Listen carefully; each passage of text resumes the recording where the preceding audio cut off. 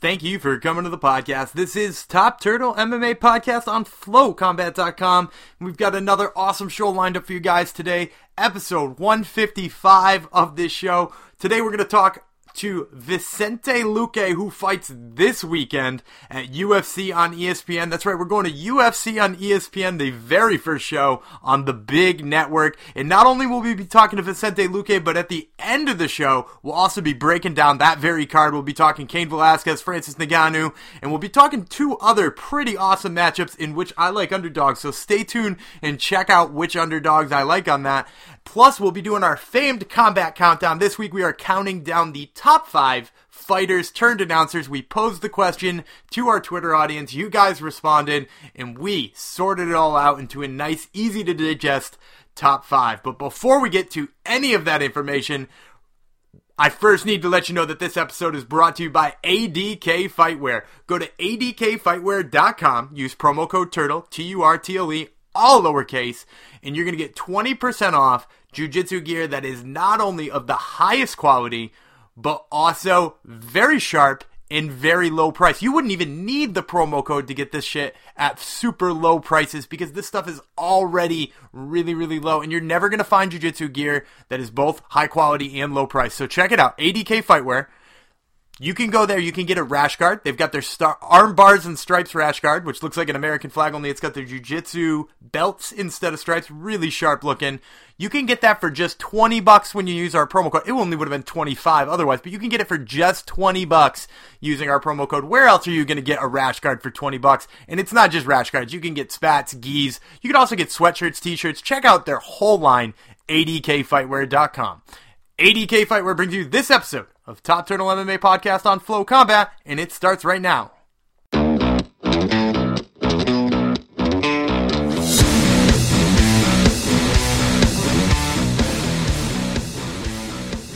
This is Daniel Gumby Vreeland here with Top Turtle MMA on FlowCombat.com, and today I have the pleasure of speaking to Vicente Luque, who fights Bryan Barberena at UFC on ESPN1 on February 17th. Vicente, you've won 7 out of 8, all by finish, and yet here you are, unranked in the welterweight division, fighting another unranked fighter in Bryan Barberena. Is there any frustration on your side that you haven't gotten a ranked opponent yet? Hey man, hey, how are you doing? So, I mean, not really frustration, you know. I definitely think that I should be ranked. I definitely think that I should be fighting the ranked guys, but I don't get frustrated with it. I feel it like it's a challenge for me. I'm going to keep going there and doing what I'm doing. I'm going to keep finishing the guys. And, I mean, the UFC eventually is going to have to give me opportunity at those ranked guys. I am pretty sure that they don't want to fight me, especially because I don't have a number by my side. I think they're kind of like, they think I'm a risk for them because I'm not ranked. So if they lose to me, they'll be unranked. So I think that's also something that I don't know. I don't know if the guys are refusing to fight me or something like that. But eventually, I mean, there is no way these guys are going to continue running, you know. Someone is going to have to fight me on the ranking. So I'm just going to keep doing what I'm doing. And yeah, and I've heard that frustration before, specifically from welterweights, saying that, you know, they think, you know, the ranking system sort of keeps people from fighting them. How long have you felt like you probably have been declined matchups due to the fact that there isn't a number by your name? You know, I think after I fought in São Paulo, I fought against Nico Price. I think after that, I was ready to fight a ranked guy. Or even before that, before I lost to Leon Edwards, I think I was coming in a good sequence. I could get a ranked guy, but then I had that loss, so that set me back a little bit. And after that, I mean, you see Leon Edwards, now he's ranked up there, so I think it wasn't a loss that put me down. I think I lost to a guy that is a really good guy, and I know that I have everything I need to beat him and to beat any ranked guy. So, you know, I think it's just, I don't know if the right fights, maybe keep fighting the guys that, I don't know, fight some guys that have big name. I think a fight with Barberena is going to be the fight to give me after this win. I believe that I'm going to get a ranked guy because he's a guy that just beat Jake Ellenberger, a guy that was ranked up there. So I think this is a great fight for me. Yeah, I agree. I do think this is a big fight too. I want to go back to, because you mentioned that you've been calling for some big fights, and after your last fight, you called for Jorge Masvidal, who I thought was a pretty reasonable call out, being that he's just outside the top 10 in the rankings. Was there any particular reason that you called him out, and was that fight ever close to being made? No, that fight wasn't close to being made. I mean, he didn't want to fight anybody that wasn't ranked, and he also posted that on his Twitter because I kind of said that I wanted that fight, and then he posted that he wouldn't fight anybody that wasn't unranked. So it wasn't close to happening. And the reason I wanted that fight especially is, one, he's ranked and ranked up there, so that's a fight I want. And our styles, you know, I'm sure that a fight between me and him would be a great fight for everybody to watch. And it's a fight, you know, I would have fun on that fight. I love having the best fights where everybody's going to be crazy about that fight, and we're just going to go in there and try to knock each other out. And I'm sure that fight would be one of those fights. Yeah, and I think the fight you got coming up is similar to that fight too. Brian Barberena is a guy who tends to have pretty exciting fights, and he's a tough out, you know, top to bottom. Is that how you see this fight going, kind of being a slugfest, or you know, obviously you don't want to give away too many of your details, but do you see this going a different way than that? No, I definitely see it as a stand-up war. I mean, Barberena, he's a tough guy. He's got some good striking. He's a southpaw, so that's also something he has going to him. It's always different to fight a southpaw. And, you know, watching his fights, he usually grows through the fight. So he'll start up slow, and his strongest round sometimes is the third round.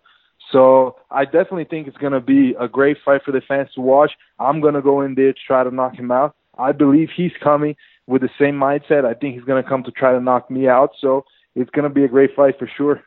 Yeah, we're certainly looking forward to it. Now, I wanted to ask you a question about one of your past fights. So I know that your dad is part Chilean, and you recently got a chance to fight in Chile. I was wondering what that was like for you and your family, being that it is part of your heritage. Man, that was really, really special. Everybody in Chile, they are like special people. They received me so well over there, and you know they took me as a Chilean, like a Chilean as well. So everybody, when I went to interviews and everything, everybody like really treated me as if I was born there and I have lived all my life over there.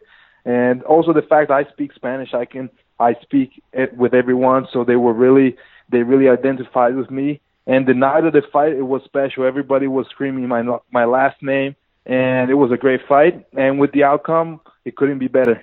Yeah, absolutely. So that certainly was a fun fight. Now, I want to talk to you, too, about, you know, you seem to get the same finish multiple times here. Just looking over your record, in a short period of time, you have 4 Doris choke finishes by my count, and an Anaconda choke, which is, you know, pretty much a very similar setup to the Doris choke.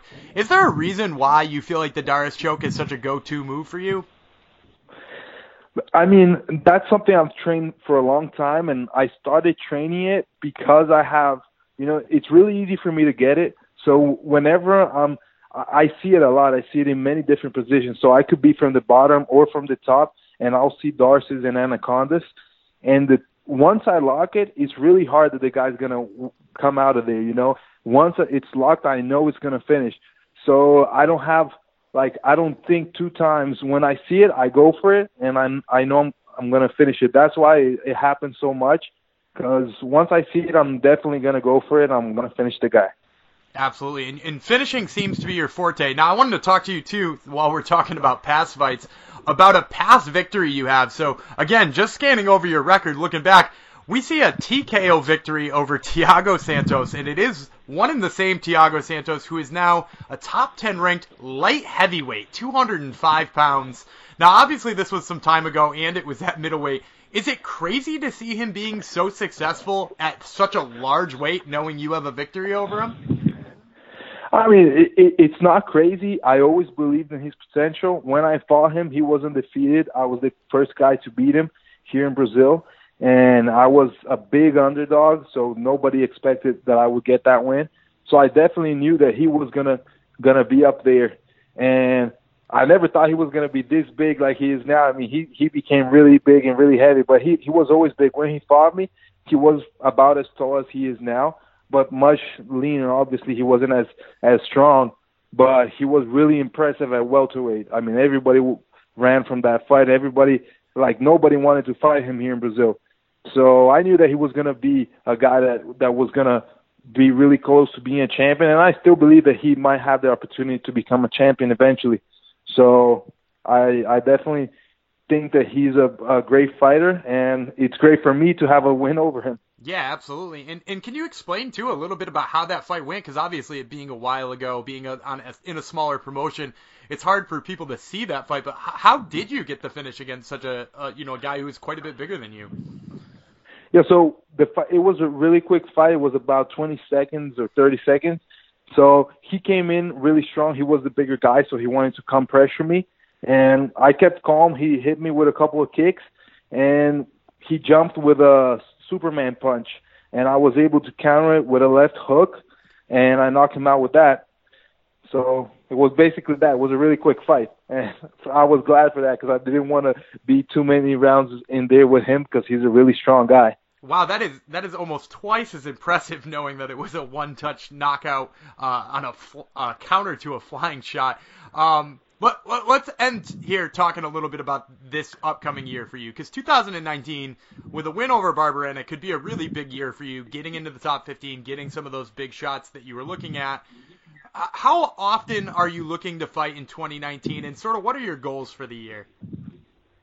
Well, my goals are I want to get at least 3 fights in this year. Last year I got 2 fights in, and, I like to fight. I'm always keeping myself ready. I know that at the same time, at the point I am right now, I got to get good fights and the right fights, meaning I want big names, names that are going to move me up. So I think 3 fights would be something realistic. If I can, 4 fights would be perfect. Well, we're certainly looking forward to each and every single one of them, starting with Bryan Barberena. Once again, this has been Vicente Luque, who fights Bryan Barberena at UFC on ESPN1 on February 17th. Vicente, we really thank you for the time. We certainly appreciate it. Thank you guys, man. And that interview with Vicente Luque is brought to you by Maroon. Maroon is the one and only app that allows you to track everything that you do in jiu-jitsu all in the palm of your hand. That's right. So I know a lot of you guys are probably the types out there who keep diligent notes when you go to a seminar, or maybe you try to track your BJJ record. You don't have to do that in a crummy notebook anymore, one of those composition books you got in high school. Now you can do it all at the palm of your hand on your smartphone, and it stored in this perfect little app. So let me tell you a little bit about Maroon. First of all, it's called Maroon, Marune. Check them out on Google Play or the Apple Store. It doesn't matter which one. On here, first of all, you're going to set up your profile. You're going to get your name in there. You're going to get your belt level. You're going to get your home gym. You can put other gyms too, and your instructors and things like that. Maybe a short little bio so that your friends can follow along with you. Then you can put all kinds of customizable options in there. You can put all of your gis in there, so you can write down which gis you have. That way when you compete, you can tell, I'm 5-0 in this gi, better stick with the lucky one. Plus, after that, you can log all of your training sessions. So I've been doing this for some time now, and I can tell a lot of the different things I'm training. And if for some reason I'm thinking, I'm doing kind of not enough stand-up work, I can look back through it and I'm like, oh yeah, it's been a month since the last stand-up work I did. So it allows me to track each and everything I've done. It allows you to take notes on all the things you've done, and you can connect with friends. So you can see if your friend moved out of town's training at a different gym now, you can see what they're up to and talk to them about it, comment on their workouts and stuff like that. You got to check it out. Maroon, Marune. Get them wherever apps are available. And it's free.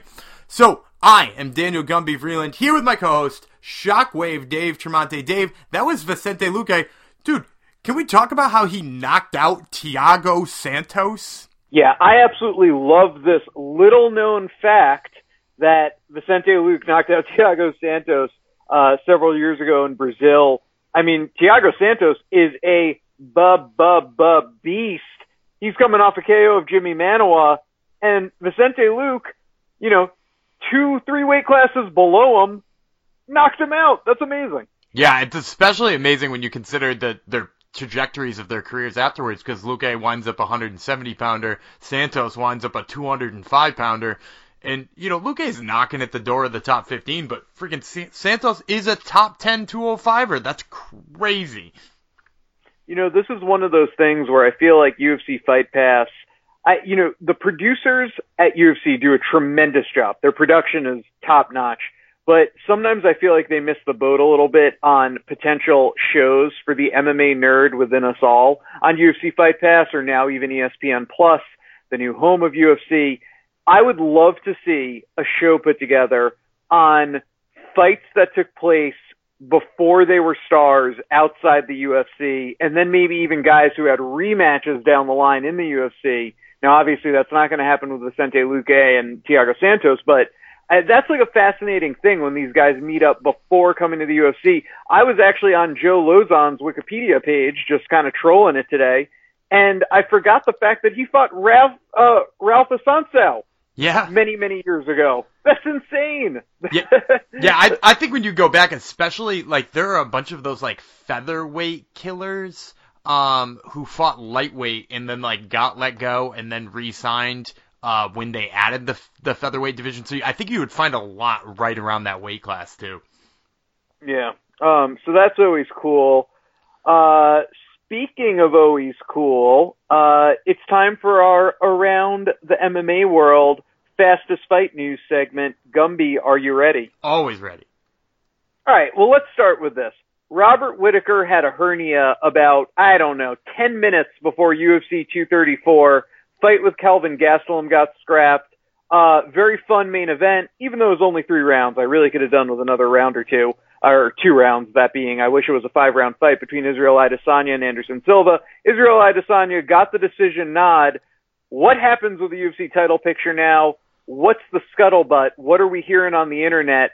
Is it going to be Gastelum? Is it going to be Adesanya? Is it going to be a 3-way at WrestleMania, tables, ladders, and chairs with Robert Whittaker? What happens here? I think when we look at this, I think we have to assume, and this sucks to say on behalf of Kelvin Gastelum here, but, like, how could you not, if Robert Whittaker is healthy, how could you not make Israel Adesanya versus Robert Whittaker? Because to me, that is just the match that makes the UFC the most money in the least amount of time, which is the decisions they're making all the time. You got New Zealand versus Australia. You can give them 4 months to heal up or 5 months to heal up, and you can schedule it for whatever Australia card we've got towards the end of the year. Fuck, you could put it in New Zealand and it would sell like hotcakes. So, like, I think that's the match you have to make. Now, the option is, too, if Whittaker is going to be out for an extended period of time, you could always match up Gastelum versus Adesanya for the interim title, but I really don't think that like,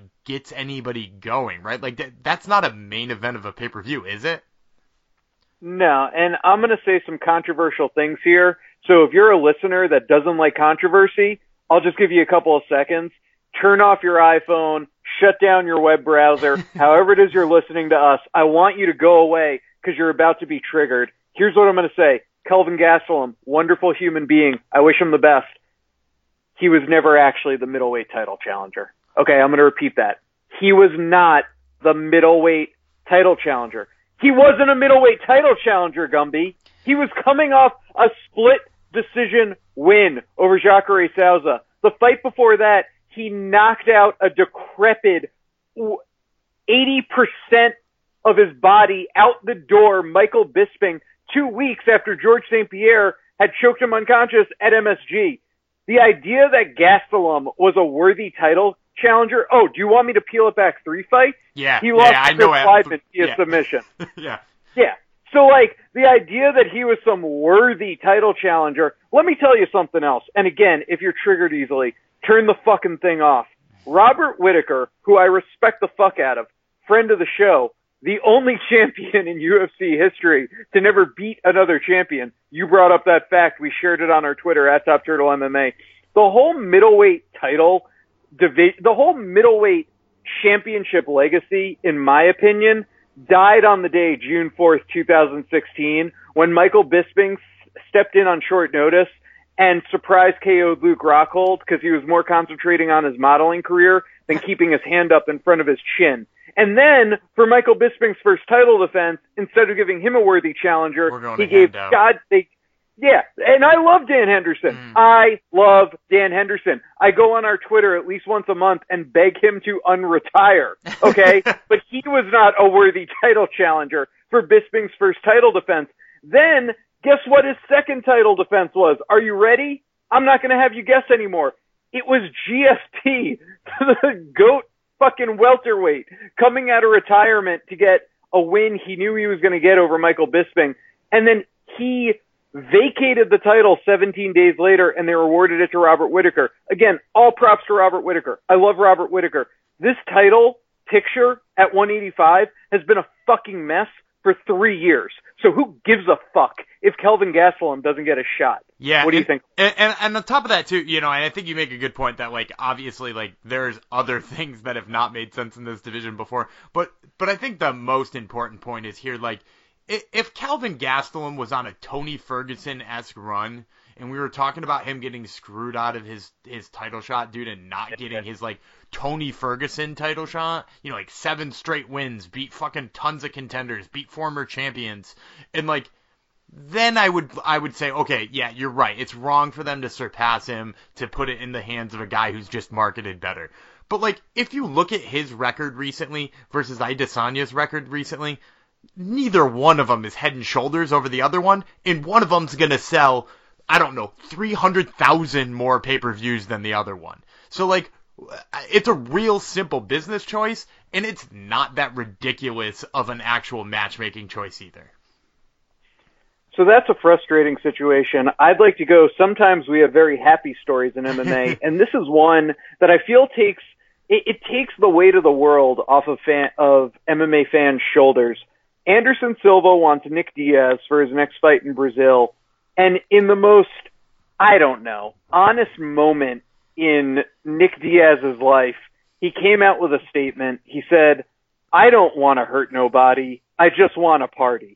Which I feel like I've just been waiting for Nick Diaz to say for 5 years. We put on our Twitter feed last week at Top Turtle MMA. Nick Diaz has not fought in, at this point now, last week it was 1,490 days. So add a couple more days to that. 42-year-old Fedor Emelianenko has fought 6 times. Kimbo Slice, rest in peace, who I hope is in a better place, and I think he is, has fought 2 times in that span of time. Okay? Ken Shamrock has fought 1 time. Tito Ortiz has fought 1 time. Nick Diaz is fucking retired, and I'm so sick of hearing his name. And now finally, he just comes out and says it. He doesn't want to fight anymore. Give it up, people. It's over. Yeah, and I think that's right, too. And while Anderson wants that fight, and it makes sense from a marketing standpoint, he wants one more guy he can throw down to that he sees as an honorable opponent. And really, the people who fit that bill for him are Nick Diaz, and they're all kind of gone. You could see him having this, one goodbye match with a whole bunch of people in that division who just sort of don't fight anymore, which is kind of a bummer. I'd love to see him throw down one more time with Chael Sonnen or something like that. But yeah, Nick Diaz, not a surprise. When I heard it, I wasn't shocked. No, not at all. What do you do with Anderson for his next fight if you had your choice? Anderson Silva at 85. You want him to have something fun to end it, but you also want somebody he could beat. Uriah Hall? Could be sort of fun. Be definitely beatable. Maybe not as marquee as I would like. I mean, you could always send him up to 205 and fight Shogun or something like that.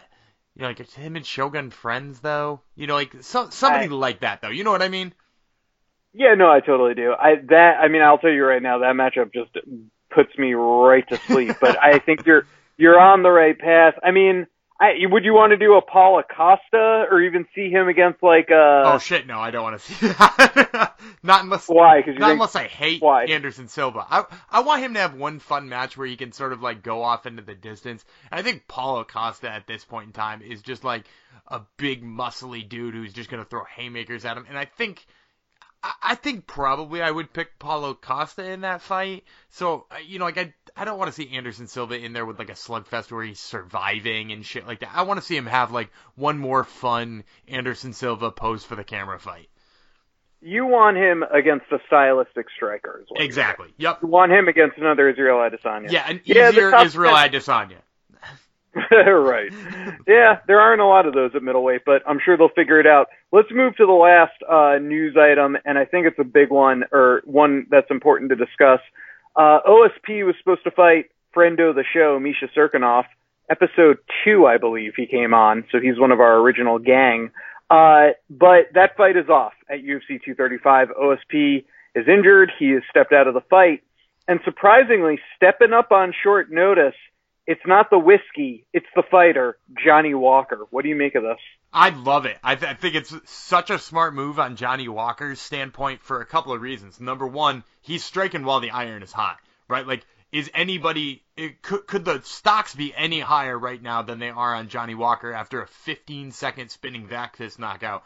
I don't think so. And on top of that, too, Cirkunov actually makes a whole heck of a lot of sense as an opponent for him. He's ranked, which is great for Walker. And on top of that, he is a guy who has shown that his jaw is not airtight, right? Like, he took that very short punch by Volkan Ozdemir, very short, very glancing, and he went night-night. That is a gift-wrapped matchup for freaking Johnny Walker here. So I love it on Johnny Walker's standpoint. Don't really love it on Cirkunov's standpoint, but it should be fun.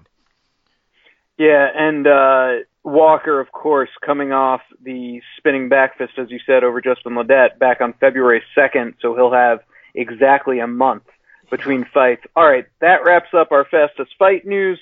We'll move then to our other favorite segment on the show. It's the Combat Countdown, and it's brought to you by ADK Fightwear. ADK Fightwear is a family-owned, local to the New York area, fight clothing company. We love ADK Fightwear. They just came out with a sick rash guard shorts combo inspired by the New World Order. If you're a wrestling mark like me, it's the Too Sweet line. Go to adkfightwear.com, enter in promo code TURTLE, get yourself a nice little discount, and check out the Too Sweet short sleeve rash guard and shorts. Both myself and Gumby wear them when we train our jiu-jitsu, and that was posted on our Twitter feed at Top Turtle MMA. Speaking of our Twitter feed at Top Turtle MMA, we threw it out to the fans. Who are the best 5 fighters turned announcers in the game of MMA right now? So, of course, we're talking about color analysts, the guys who actually bring a little color to the fights, can actually technically break down what we're seeing. Not the play-by-play guys. We're talking color. So, our Combat Countdown this week is the top 5 fighters turned announcers. Gumby, are you ready for the Combat Countdown? Absolutely. All right, we start, as always, at number 5. You know what? Let me back up just a second. We had so much great feedback. A lot of people were very passionate as we get towards the top for our numbers 4, 3, 2, 1. 5 was a little tougher to decide, so I do just want to throw out that we had honorable mentions here. We had honorable mentions of Frank Mir. We had honorable mentions of the retired Brian Stann. We even had someone throw out Randy Couture from his brief stint at UFC in 2006-ish. I always found him a little, I don't know, statuesque, so to speak, on the mic. I didn't think he brought a lot of personality, although I, of course, respected his opinion. Anyway, a guy whose opinion I really respect, and he seems to have a nice flair for it. It's our number 5, kicking off the list. It's Pat Miletich. Yeah, I love Pat Miletich on the mic, and I think not a lot of people have heard what Pat Miletich brings to fights, because, so just for those of you who haven't heard him, he's on AXS TV, which actually has had a string of really amazing programming over the period that it's been on there.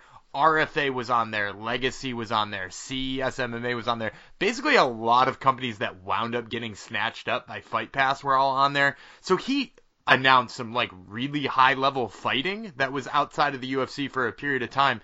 And he brings a very impressive technical amount of knowledge, which you would expect from a guy who, ran his own camp for as many years as he did, ran his own IFL team for a little while. So he brings a surprising amount of technical know-how while also getting pretty excited, which is sort of my criteria when I'm thinking about this.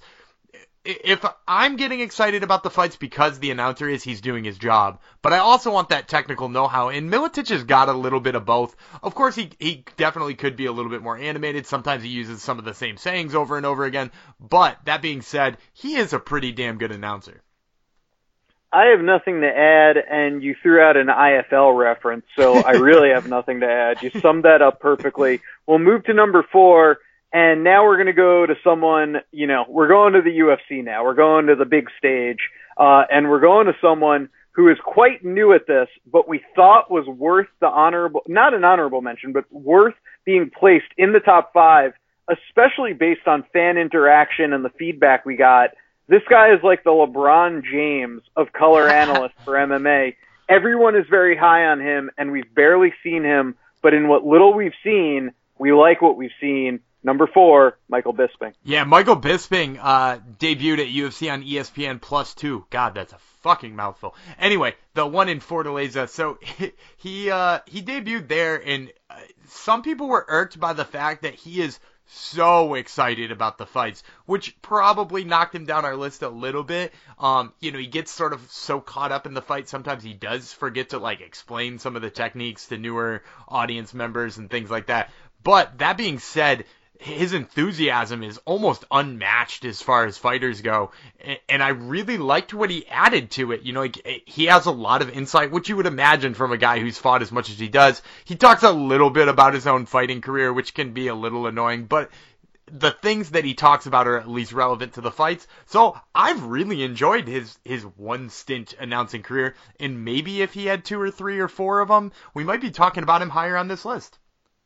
And we also could be talking about him lower on the list. If he doesn't correct that exact issue, which is talking too much about himself, then yeah, we'll call shit on it. But that being said, I think the potential is there, and I think he has a tremendous future announcing. We'll move then to number 3, and I do want to say, as always with our Combat Countdown, there typically becomes a really big jump from numbers 5 and 4, then to the top 3, or sometimes it's even from 3 to the top 2.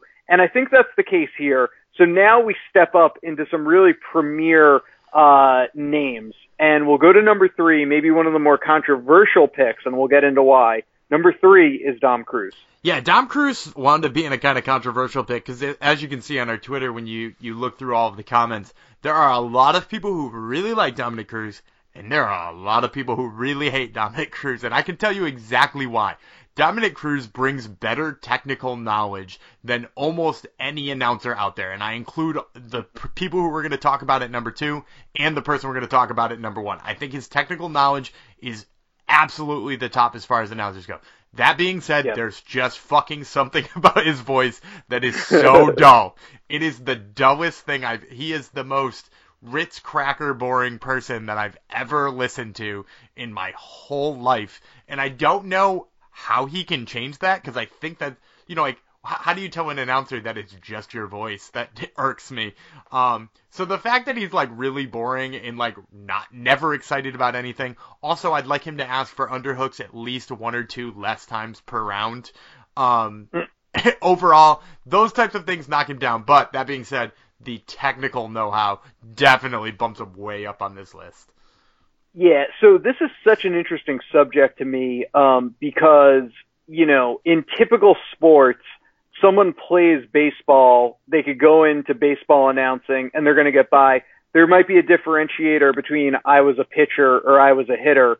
And that's why you see if you're local to the New York area, like the Mets broadcast, they have Keith Hernandez, he talks about the hitters, Ron Darling, he talks about the pitchers, and those are the 2 color analysts, so the play-by-play guy. In MMA, your color analyst needs to be a student of the game in all aspects of mixed martial arts. Dom, like you said, there's nobody better technically.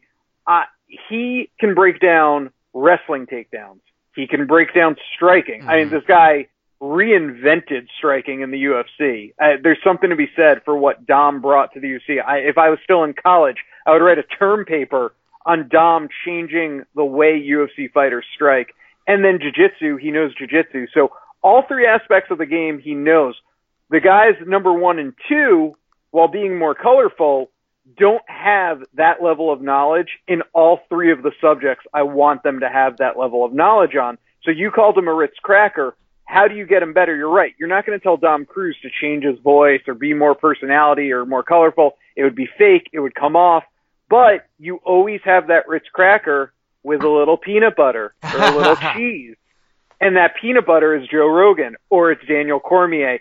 So the idea of John Anik and Dom Cruz calling a fight, I would kill myself. But I don't want a big fight or a technical fight without Dom Cruz, but I need someone else there to kind of bring the excitement level up, if that makes sense. Yeah, that makes perfect sense.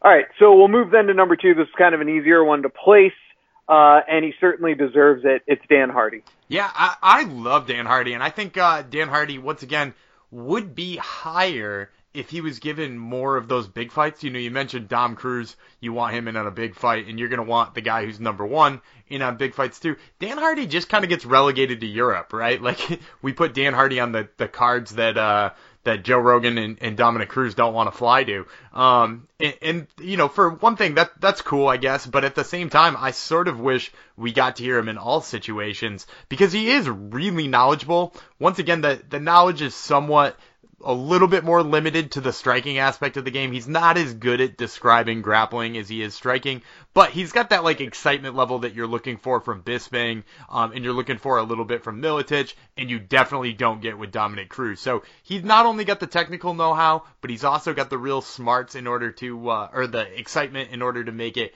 sort of a well-rounded commentary. I can't really add anything, and you're right. He doesn't bring the grappling knowledge, but there's no one I'd rather listen to talk about defending a Kimura, because GSP almost fucking ripped his arm off and he couldn't do it. But that all being said, you jogged my memory on something. I do want to step back to our number 3, Dom Cruz. You brought up Joe Rogan, and it's something I forgot to mention. One other thing I love about Dom Cruz, he kind of keeps Joe Rogan in check. Rogan, who we all love, no one's going to say anything bad about Joe Rogan. You'll lose your MMA fandom. But there are certain people in the hardcore dark web corners of the internet, hardcore MMA fans, who will tell you Joe Rogan sometimes is watching a fight and is seeing something completely different play out.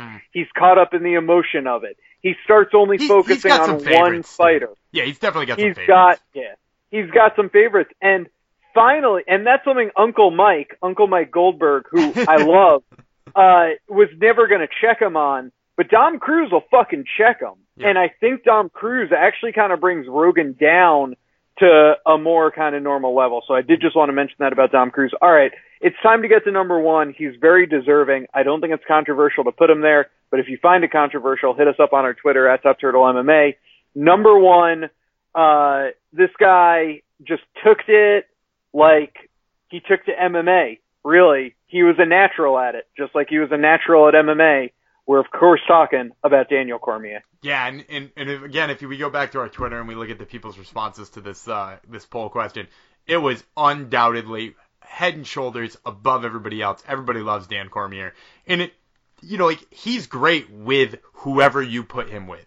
You know, you can put him with John Anik and he pulls personality out of John Anik. Like, you can put him with Joe Rogan and he's joking around with Joe Rogan and doing that weird high-pitched laugh he does. So he's, like, excited about the fights. He's knowledgeable about stuff. And on top of that, like, he's got a personality that, like, makes you laugh a little bit, too. So I think he's, like, the whole package as far as an announcer goes. And you know what, too? It's, like, perfect because, like, we're all upset that we might only get, like, 2 or 3 more Daniel Cormier fights before he retires. Good news is Daniel Cormier is not going anywhere for a long-ass time because he's going to be sitting right in that booth for every single pay-per-view that you care about. If you believe rumors or not, the rumor is that when the UFC moved its TV rights deal to ESPN, one person that ESPN basically insisted on and was very high on was Daniel Cormier. Fox also loved him, and even, as the rumors go, wanted to keep him on and have him do other sports. They liked him so much. Now, I don't know if that was just his agent floating a rumor, but I really do believe it. It's very rare that someone could be so good so quickly, and I think it's just because he's natural at it. He's not, faking. He's not putting on a personality. There's no gimmick there, as we say in pro wrestling. You're just getting authentic DC, and that comes through. The fans know it, and the fans love him because of it. So, let's review. Pat Miletich was 5. The new announcer on the block, Michael Bisping, was number 4. boring but knowledgeable. Number 3, Dom Cruz. Number 2, it's Dan Hardy, our international announcer. And number 1 was Daniel Cormier. If you agree with our list, if you hate our list, hit us up on our Twitter, at Top Turtle MMA. We're accepting both love and hate feedback. You know what? Let's move on to our other favorite segment on the show. It's the UFC Breakdown, and it's on ESPN this week. So, Gumby, why don't you tell our adoring fans, is this UFC Breakdown brought to them by any fine company? Of course, this UFC on ESPN Breakdown is brought to you by Sheath Underwear. Go to sheathunderwear.com to check out the new underwear that is changing the way that underwear works. That's right, it's changing the way underwear works. Previously, if you're the type of person who likes to work out, you like to do some physical activity, whether it's running, jiu-jitsu, MMA, whether you play soccer on the weekends, no matter what you do, okay? Previously, you had to wear boxers like some sort of sociopath and have your guys flopping all over the place, or you had to wear briefs and have your guys completely crushed underneath you as you got sweaty and uncomfortable. Instead, now you can go to sheathunderwear.com and check out their innovative front pocket in their underwear that allows your cash and prizes to stay very, very cool, also while being supported. So they don't have to flop all over the place, and they don't have to be super sweaty. And they especially don't have to be super sweaty because Sheath Underwear is moisture wicking and antimicrobial. So you not only stay cool, but you also stay fresh should you get hot. Because, you know, you're going to get hot. You're going to sweat and stuff like that. So make sure you check them out, sheathunderwear.com. Use promo code FLOW, F-L-O, and you're going to get 20% off your whole order. So check them out. You'll be happy you did. So I'm going to break down 3 fights for you guys here from this weekend. The first one I'm going to go with Cain Velasquez over Francis Ngannou. Cain Velasquez betting off at a negative 185 favorite. I still think there's even value there. Don't get me wrong, Francis Ngannou just beat a wrestler, and you know people are getting a little bit higher on him for that. He tagged Curtis Blades pretty early and maybe stopped one takedown. So I'm still not buying that he's able to beat Cain Velasquez or stop Cain Velasquez's takedowns, no matter how long Cain's been out. So we're going to go with Cain Velasquez. In the second fight we're going to look at, I'm going to take the underdog James Vick at plus 105 to beat Paul Felder at negative 125. You know, we talked about Paul Felder a little bit ago in the show. I like Paul Felder, but the problem is that James Vick was running through people. James Vick ran through people violently until he ran into, you know, an absolutely crazy power puncher in Justin Gaethje, and I think people are a little low on him because of that. Look, the dude is huge-bodied. He uses his reach pretty well. He's got some decent kicks. He's good enough to stay away from the big bombs that Paul Felder's going to throw. He's going to stay out of the clinch, and I think he wins a pretty easy decision here, or perhaps could even pick up the finish. And then the third fight I'd like to talk about, I'm going to go with Aljamain Sterling, also an underdog over Jimmy Rivera. Aljamain Sterling betting off at plus 140, so you can get some really good value for him here. Look, I like Jimmy Rivera, and I think Jimmy Rivera's hands are much, much faster than Aljo's. Not Aldo's, Aljo's. But I still like Aljo's wrestling here. I think he winds up in some top positions here. I think his sub game is nasty. I think there's a lot of paths to victory for Aljamain Sterling, so I'm going to pick him here over Jimmy Rivera. So to recap real quickly, I like Cain Velasquez over Francis Ngannou, James Vick over Paul Felder, and Aljamain Sterling over Jimmy Rivera. And this has been another episode of Top Turtle MMA on Flow Combat. We thank you, the fans, for listening in each and every week. We would not have a show without you guys. We also wouldn't have a show without our great sponsors, ADK Fightwear, Sheath Underwear, and Maroon. Check out Maroon on the App Store or on Google Play. Make sure that you download that bad boy. You can friend me, Gumby Vreeland. Also want to thank Flow Combat for having us on each and every week. They give us the home to do what we do. Plus, make sure you check us out on Twitter at Top Turtle MMA on Twitter. That is the place where you're going to get all kinds of awesome content, including trivia contests, pick'em contests, which we had a couple of big winners this past week. So check us out there. We're going to make sure that we keep those things rolling. And remember, once again, I was Daniel Gumby Vreeland. This was Shockwave Dave Tremonti, and we are going to catch you next week.